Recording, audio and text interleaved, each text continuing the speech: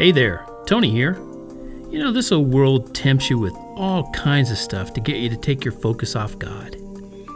You have toys, video games, TV shows, movies, smartphones, tablets, four-wheelers, clothes and shoes, musical instruments, and I could go on and on. It's okay to have or do those things, but as long as you don't forget the reason you're here in the first place. God loves you.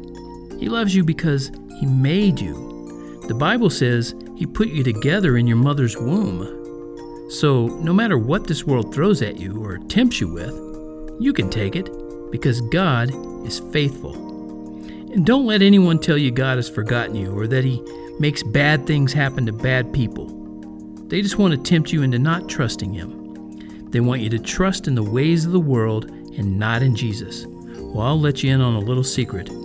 The ways of the world, they don't last very long. The ways of God, they last forever. Which would you like the best? Something that seems fun and lasts a little while? Or something that's awesome and lasts forever? I'll tell you which one I like best. Something that's awesome and lasts forever. People who don't love God, they want you to choose the things that don't last very long. They don't want you to love God.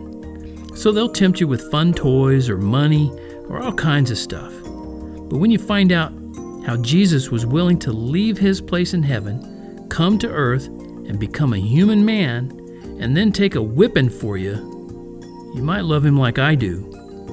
The world treated Him so mean. They even killed Him. But the really great thing is, He showed them what for when He rose from the dead and flew back up into heaven. Before He left, He told His friends to tell everyone how they could go to heaven too.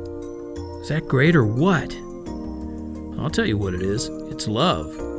In fact, it's the best kind of love. It comes from God. And God is faithful to give His love and give it forever. And forever life to anyone who loves Him and wants it. Do you have forever life? Do you want it? I hope you do. And if you do, ask a grown-up to show you how to get it.